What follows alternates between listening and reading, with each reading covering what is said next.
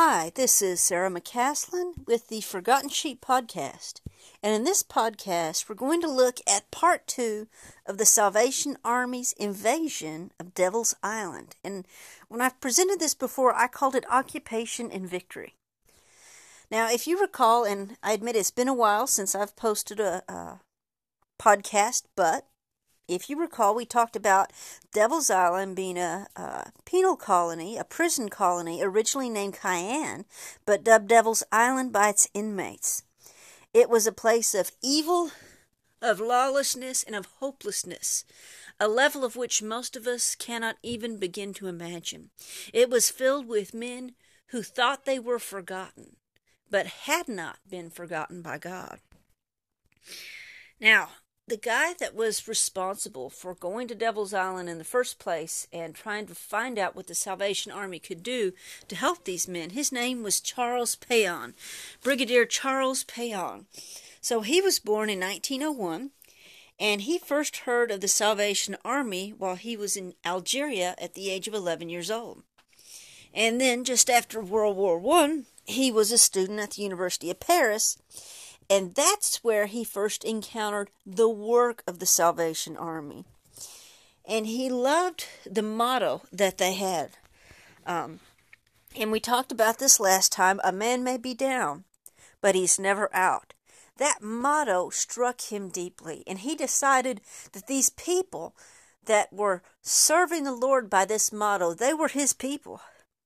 So he graduated from the University of Paris with a degree in divinity, and then offered his services to the Salvation Army and headed to Paris. Now, he was on the road for 3 days between Paris and the Salvation Army Training College. He arrived there, and they decided, they would let this young man stay on for a trial basis for 3 months. During that time, Charles read a series of newspaper articles about the horrific conditions on Devil's Island. And this temporarily sparked a call for reform among the people of France, but it quickly died down.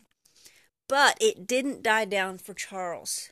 He read the conditions, and it touched his heart. Again, something struck him deeply, and he couldn't just let this go. It couldn't be forgotten so easily.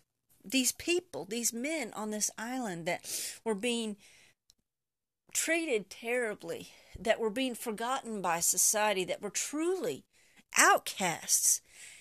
And they had no chaplain. They had no chapel. They had no Christian influence on that island, and it broke his heart. Not only their need for God, not only their need to hear the good news of the gospel, but their need for help. Their need for someone to come in and take a stand that they were being mistreated, that they needed to be treated differently, that they needed a source of hope, that they needed someone to care. They needed to know they were not forgotten.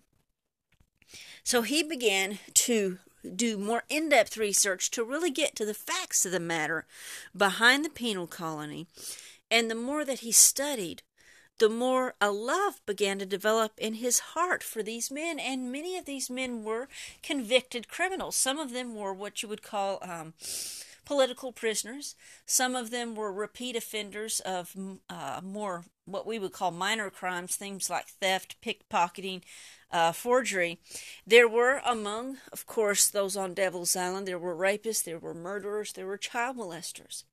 But the Lord put in Charles' heart a love and a concern for all of them, something that went beyond what is humanly possible. This was something the Lord put in this young man's heart.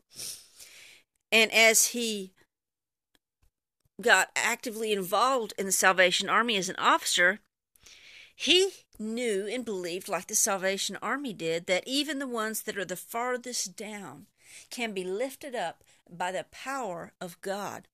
And he thought, if the men and women on the streets of France can be touched by the power of God, isn't it true that the men there on Devil's Island can also be touched and raised up by the power of God?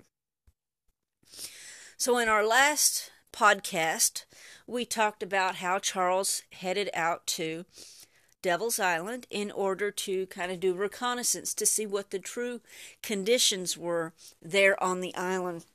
He spent 3 months there, and he said his heart was the most touched by the liberators who had completed their sentence but didn't have any way home. So he had spent 3 months really studying conditions so he could come back to England and make a recommendation to William Booth on the best way to proceed. What is the most sensible, logical way to proceed in order to help these men on Devil's Island? While he was there, he had noticed that the people that seemed to be in the most need of help were the ones that had completed their sentence, but they had no way to get back home to France. Basically, if you were sentenced to Devil's Island, you were essentially sentenced to life. Even if it was only a matter of a 7-year sentence or a 10-year sentence, because you couldn't get back home. There was no way, realistically, to make enough money on the island to buy a ticket to get home. Now, to make matters worse, while these men were prisoners, they had food and shelter, but once their prison term was over, they were free men. And then they had no food and no shelter. And one of the sayings on the islands was that when your freedom is gained, your real sentence begins. Most of them were almost starved, they were hopeless, they were broken, and they were in need of desperate help. And that was one of the things that really touched Charles.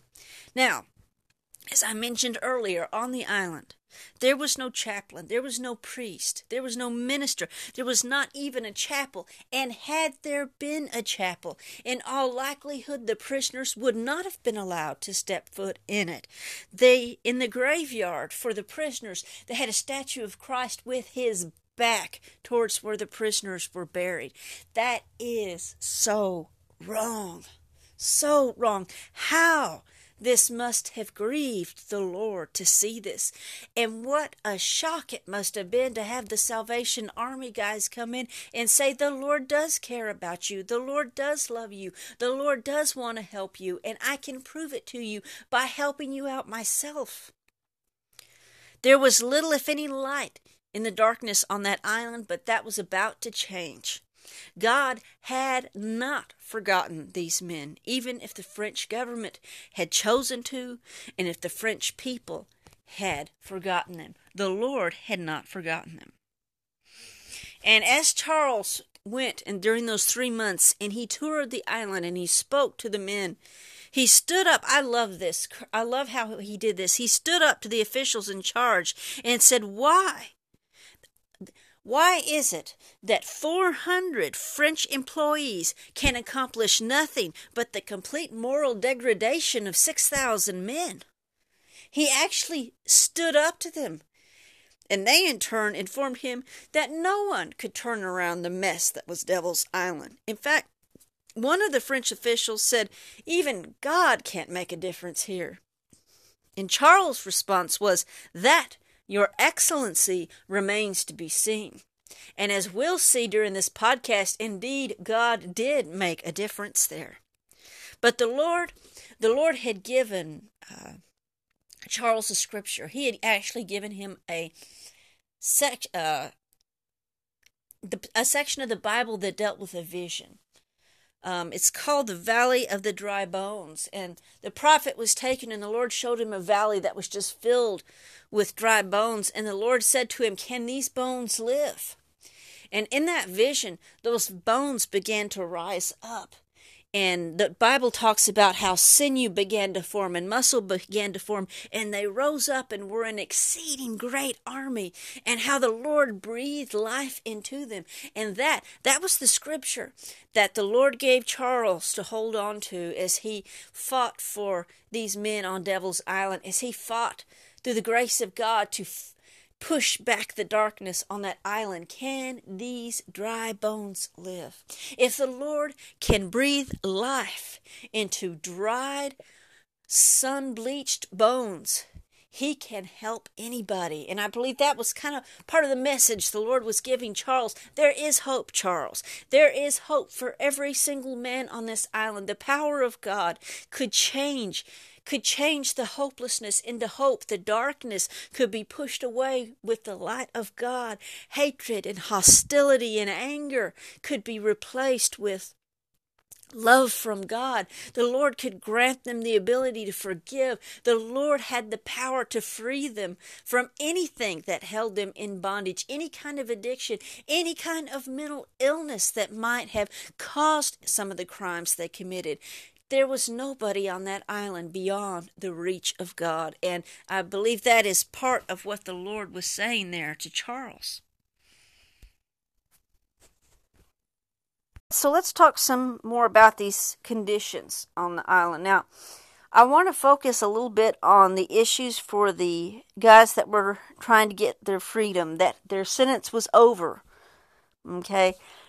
And why I'm doing this, I want you to see how carefully the old Salvation Army approached helping these people. It's one thing to go into a situation, say a disaster situation, and say, I'm going to help you. Here's what I'm going to do for you. And it's another thing to go in and truly study the needs of a situation and find out what people really need, not what we think they need. Because honestly, if we haven't been in that situation, we don't know. But to find out what they really need and to approach this with an attitude of prayer. And so during that 3 months that Charles spent on the island, he was talking with these people and he was finding out what they really needed. And one of the things he found out was that they could possibly work and make enough money to go back to France. But all it took was one bout of illness and all their money would be gone. Can you imagine? In fact, many of you probably can imagine how very frustrating that is when you have something you desperately need and you've been saving up money for it, and then illness hits, or a car accident hits, or your child gets sick. Something like that happens, and then you just watch your savings just disappear. That was a common thing for the freemen. And they're called, I believe the French pronunciation is liberaires, but I'm from Texas, deep in Texas, and English is my only language, and I am terrible at pronouncing these words. So, to protect your ears and to keep things straight, I'm going to refer to them as the freemen. Okay? So, one bout of illness and the freemen could lose all the money they had saved up, and they would have to start all over again. And if a freeman was unwise in letting someone know that he had saved up some money, there was a good chance he would be murdered for it. And then there was the issue of excitement. There was so little hope on that island that if a prisoner saved up enough money that he might be able to go home, it was likely he would get so excited he would become sick. In one instance, a prisoner got so excited that he had a mental break and ended up going insane. Now, those are some of the issues on the island. Now, the Salvation Army, the old Salvation Army, also realized that there would be issues after they got back to France. And it would be very unwise, in fact, it would be downright cruel of them to help these prisoners get back to France and then abandon them. So, they talked to them and found out what some of the issues were when these men would get back to France. Physical problems. Their health was usually quite broken and they were weak. And they needed time to build up their strength. And it was very hard once the freemen would get back to France. It was very hard for them to find jobs because they were convicts. And not only that, they had come from Devil's Island. And so a lot of people didn't trust them. And trying to find jobs was an absolute nightmare.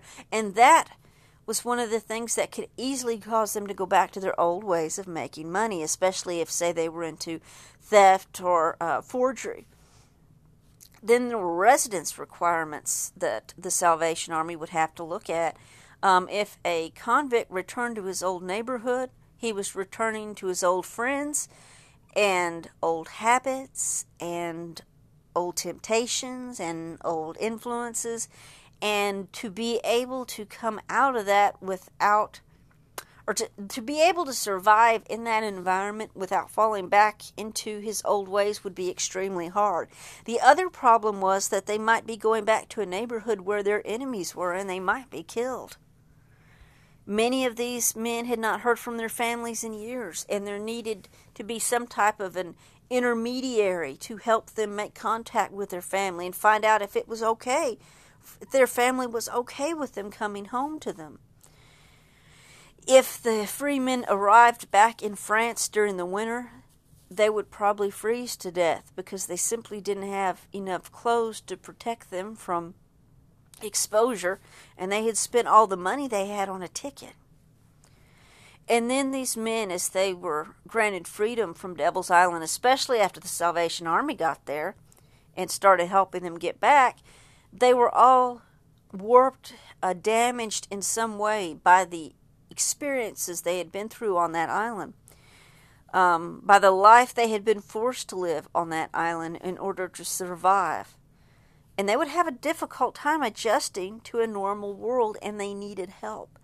And that's the kind of in-depth study that Charles went into to try to find out the best way to truly help these people, to truly help these men.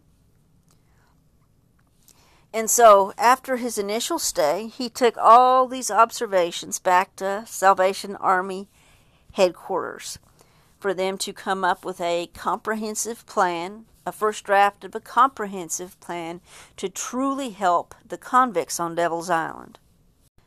Now, when Charles got back to France, he was extremely sick. In fact, he was so sick with fever that he remained bedridden for 18 months. But as soon as Charles got back on his feet, he began putting together an improved plan for Devil's Island, an improved comprehensive plan to help these men. Now, it would be 5 years before the Army was given clearance to start their work there. And so, in the meantime, Charles spent much of that time writing, speaking, and meeting with government officials throughout France on behalf of the Salvation Army's plan. And during those 5 years, Charles got married and had 2 kiddos. And then in 1933, the green light was given that the Salvation Army could set up on Devil's Island. And so Charles headed back to Devil's Island with 3 other officers. And get this, guys, his wife and children would arrive at a later time. Charles actually brought his wife and kids on that island with him. Their first focus would be working to help the free men. And Charles said, however, that's what their first focus was. They get on their island the first night, and he found out the first thing they had to do was to overcome various critters that, as he put it, came to visit them at night. There were rats, there were lizards, there were spiders, there were insects, and he had to deal with that particular problem first. That's the practical realities of being a missionary. I believe it was Elizabeth Elliot that said that if you are afraid of creepy crawlies, then being a missionary might not be the thing for you. So, as the Salvation Army arrives, a group of very young Salvation Army officers joined Charles there, and they lived as the prisoners lived.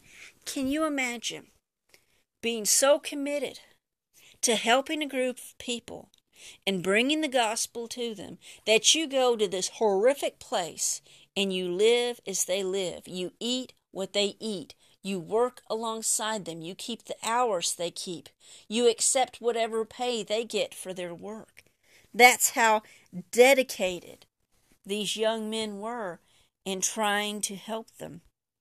And there were times when there were scary issues with the convicts. One officer's little girl was kidnapped, but she was returned in moments by some of the free men that saw the guy that grabbed her.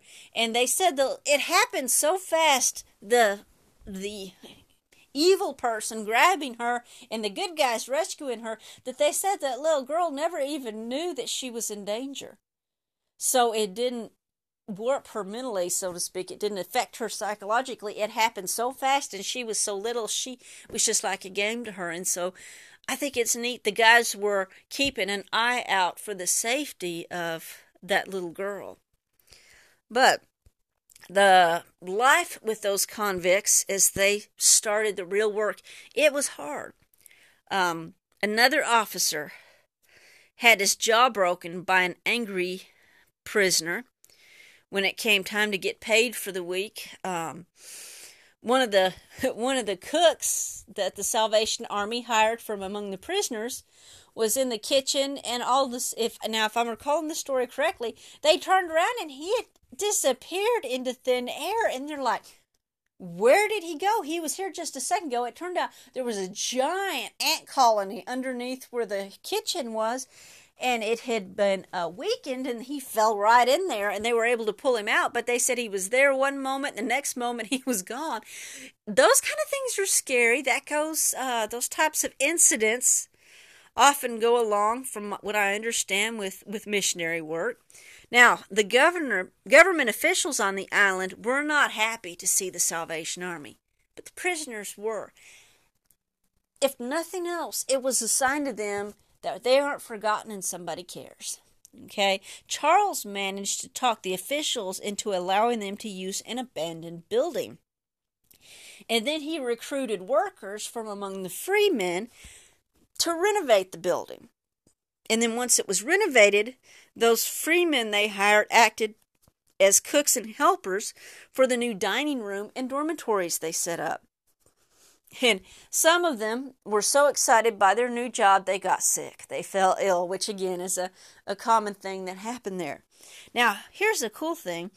The sign for the building, for the Salvation Army building, was painted by a former artist from the famed Left Bank of Paris.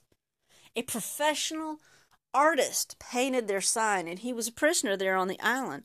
And that became officially the Salvation Army's headquarters on Devil's Island. Now, the grand opening of this dormitory faced a very rough start. Charles had planned to serve a free meal to all comers. Anybody who wanted to come could come, and they would get a free meal. But when it was time to eat, he couldn't find any of the cooks or waiters, and there was no food fixed. Couldn't find any of them. It turned out they had found, and quote unquote, found some wine and gone on a spree. But not to be deterred, the little group of 4 Salvation Army officers, including Charles, cooked up and served the 2,000 guests that showed up. Now, sadly, that night, some of the guests stole the cutlery. Some of them stole workshop tools, most of the provisions, and even the cords from the flagstaff. However, the Salvation Army officers, being good old-fashioned Christians, they didn't get mad about it. They didn't get upset. They just kept pushing forward. Well, it took them 2 months to replace what was stolen and get the restaurant going again. And that kind of a delay had to be very frustrating for them. Here they were trying to reach out and help people. And they were thanked by having things stolen, by the guys they had hired to work for them, going off and going on a bender. And I mentioned the officer getting his jaw broken, and the other one that had his little girl almost kidnapped. And you would say, well, they don't want their help. They're being rude. They need to appreciate what the Salvation Army is doing for them. Well, in an ideal situation, yeah, but we don't always work in ideal situations. And if we think about this metaphorically, I have some friends that work in animal rescue. If you have a dog, and I'm not trying to compare people to dogs, that's not what I'm doing. I'm using it as a metaphor. Just think along with me. If you have this dog that has been abused, has been neglected, it has been kicked, it's been yelled at, if you go over to that dog and you try to pet it, there's a good chance you're going to get bit. It's not because that dog hates you. It's not because that dog just wants to hurt you. It is a reaction because of how that dog has been forced to live, what it has endured, what it has experienced. And when we're trying to help people, we don't always know their background. We don't always know what they've experienced. And sometimes they will do things that on the surface look very ugly and mean and malicious, but it was like a knee-jerk reaction because of what they've been through.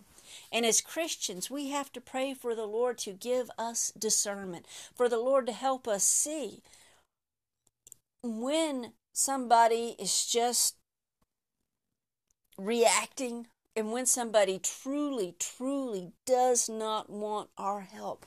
We need the Lord's discernment to help us with that. And we need to pray for the Lord to show us and for the Lord to give us the love and compassion that we need to persevere in spite of mistreatment, to persevere in spite of having seemingly our help thrown back in our face. And that is one of the key words here for what the Salvation Army did on Devil's Island. They persevered. So after they were able to replace what was stolen, they started up the restaurant. Then they opened up a second home for the freemen so that they could have shelter and safety. Okay, shelter and safety. And they started up a jungle farm for raising vegetables and meat for the restaurant and the cafeteria. And all of these things are opening up job opportunities for these free men to be able to earn money to go back home. They set up carpenter shops, and a lot of these guys already had these skills that they had learned when they were younger. So these different things that they had going, the carpenter shop, the cafeteria, the restaurant, the jungle farm, it served a threefold purpose. An opportunity for men to work, a place to build furniture needed for the shelters in the homes, and to create other objects for sale abroad. To supply more work for the men and to generate a profit for the homes, Charles and 6 of the freemen cleared out enough land to start a banana plantation. His goal, which was met, was to provide work for every man who wanted to earn his keep. Every man that wanted to earn money and earn his keep would have a job. And the Lord made a way that that was possible. Now, the hostels that they built for the prisoners, they served several purposes. One was to provide protection from the elements for the freemen, and this also would help with their overall health. Another was to provide them protection from those that would harm them. You know, we had talked about the guys would save up enough money to go home only to have it stolen or be murdered for it. Yet another purpose of the hostels was to provide them from protection of criminal elements that would lead them astray.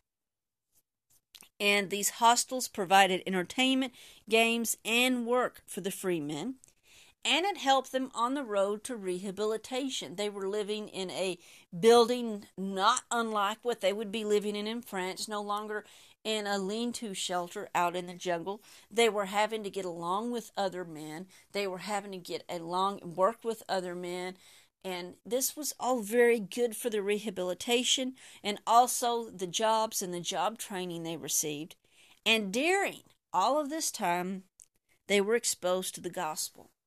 Now, the Salvation Army, as it worked on Devil's Island, made it a rule that they would not force religion on anybody, but they did make regular meetings available. And if you worked for the Salvation Army, you were expected to attend, but you did not have to participate. And slowly, the Salvation Army began to see bona fide converts from among these men that were considered wicked outcasts. They began to see converts. They began to see these men turn their lives over to Jesus Christ. Now, as I mentioned earlier, not everyone was glad to see the Salvation Army arrive on Devil's Island. There was plenty of corruption on the island, including corruption, of course, among government officials, and they were hostile to the Salvation Army officers. And corruption among the prisoners, too. The officers received death threats contingent on their leaving the island.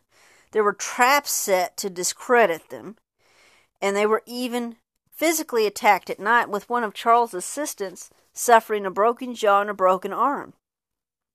And the guards and the government representatives did little to nothing, and some of them were even in cahoots with the guys that were attacking the Salvation Army officers because they wanted to get them off the island.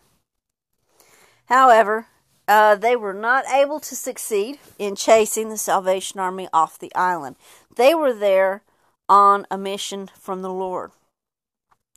Now, as they stayed on the island, they discovered that trust was key in the progress of the work. And it wasn't so much the prisoners trusting the officers, but the officers being willing to place trust in the prisoners. And here's some examples of what I mean by that. They put a former embezzler in charge of accounts, and he did an outstanding job. Only the Lord would put an embezzler in charge of accounts. Well, one night, one of the night watchmen was a former thief who had been born again. One of the shelter cooks was serving time for poisoning his wife. And the man who guarded Charles's home when he was away, when it was just Charles' wife and kids there, that man was a former rapist and murderer. But he fiercely protected Charles' family and wouldn't have dreamed of harming a hair of their heads. And this kind of trust, as they were led by the Lord, proved to be well placed. The men lived up to the trust that had been placed in them. I think that's wonderful. And I think it's wonderful when we look back at our own lives and we see the sins we've committed and the mistakes that we've made, and yet the Lord still trusts us.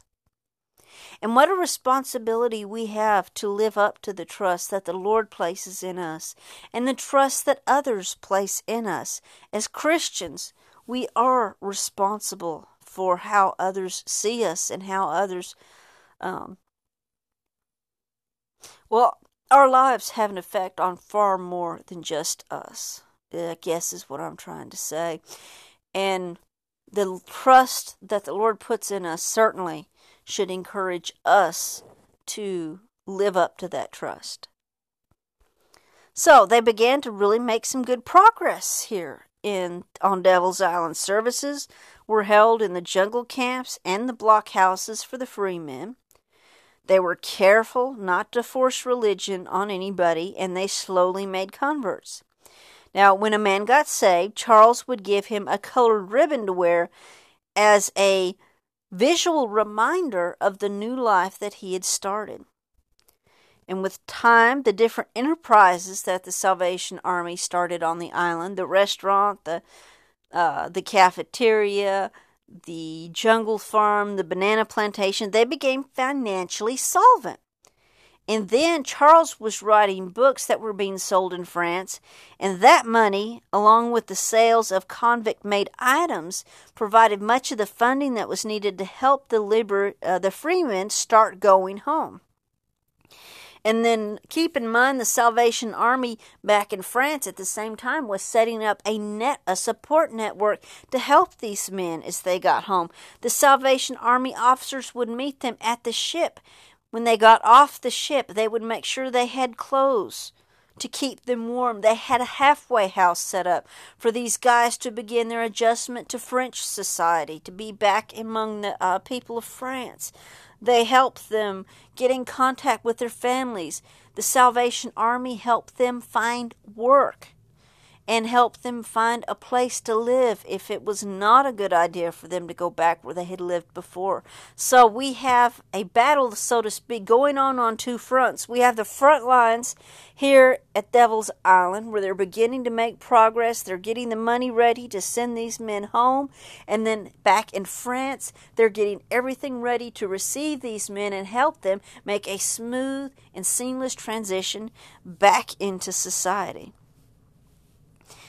So, keep in mind, Charles had carefully formulated this plan not only to help the men get home, but help them lead lives that would contribute to society once they got home. Okay, so let's talk about this plan that Charles put together to help these guys. He called it the New Doublage. Okay? And as I mentioned, he realized that sending these men back to France the way they were would accomplish little. They needed their strength of character restored, and they needed to recover from what they had suffered. And the few men that had ever made it back to France had returned rather quickly to their former ways. So, the way that they had it set up on the island, a freeman who went to work would receive lodging, means, and 2 francs a day, and at the end of the month he would receive a coupon worth 40 francs. He could exchange it for money, but if he saved 20 coupons, he would get a ticket back to France. And upon returning, then the Salvation Army would meet him at the docks to sponsor his new life in France. So less than 2 years after this plan was initiated, the first group of freemen are ready to sail for home. And as they left, Charles sailed with them, and he reminded them that their behavior would affect the future of the colony and the men they were leaving behind. When they arrived in France, the reporters met them at the docks, and then the next day on the front page of the newspaper, it says that there's going to be a crime wave due to Péon's pariahs. Well, there was no crime wave. No crime wave at all. The men that returned had been successfully rehabilitated by God's power, both socially and spiritually.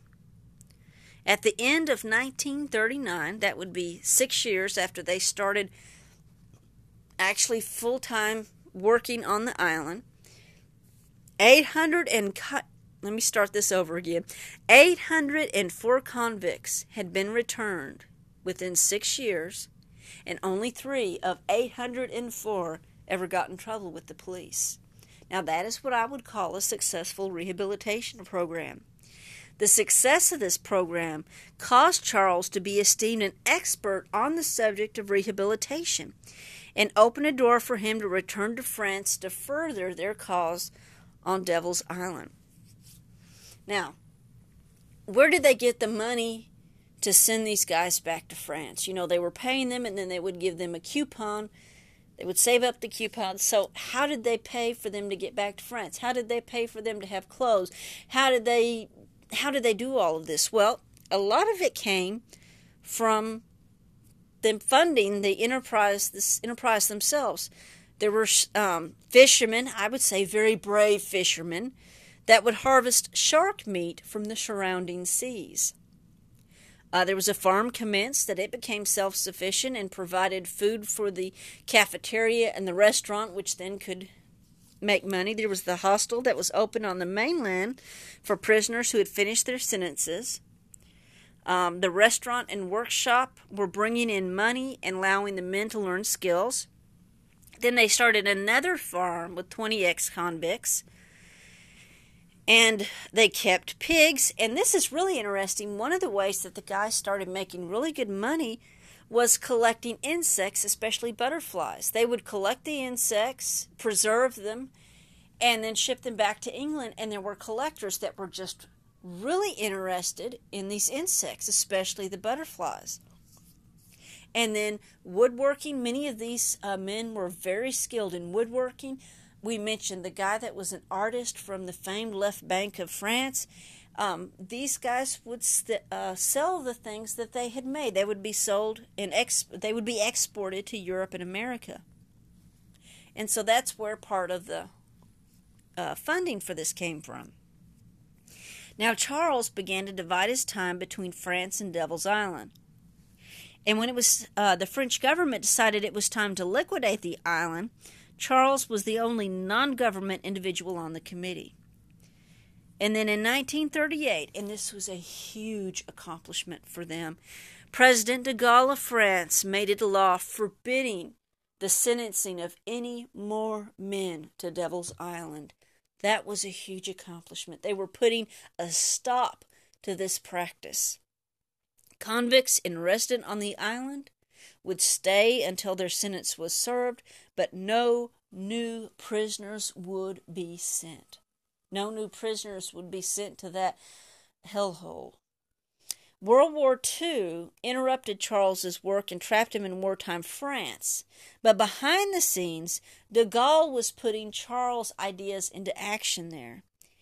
And so in 1947, 9 years after they said we'll send no prisoners, in 1947, de Gaulle made a decree that Devil's Island would be liquidated, that all prisoners on that island would be removed. And Charles, I love this, Charles was chosen to supervise the process by unanimous choice of those involved. And so he returned to the island. The convicts were delighted to see him. He was greeted as a returning hero. And so the Lord not only helped the guys on the island, the Lord made a way that a stop was put to sending more guys there. And then everyone left the island. Now there was some prisoners that were too sick, too ill to leave the island. And there were Salvation Army officers that stayed behind with them and cared for them until they passed. Well, when Charles returned to the island to commence getting everybody off of that place, a special ceremony was held for him. And when asked to speak, all Charles could manage to say through the tears was how fitting that this should be held on Easter Sunday. And the Lord had indeed spoken to the valley of dry bones, and it had come back to life. I love the story. I love how the Lord put this compassion and empathy in these Salvation Army officers' hearts, and how the Lord made a way for them to make a huge difference. And I know that the term social justice is thrown around a lot.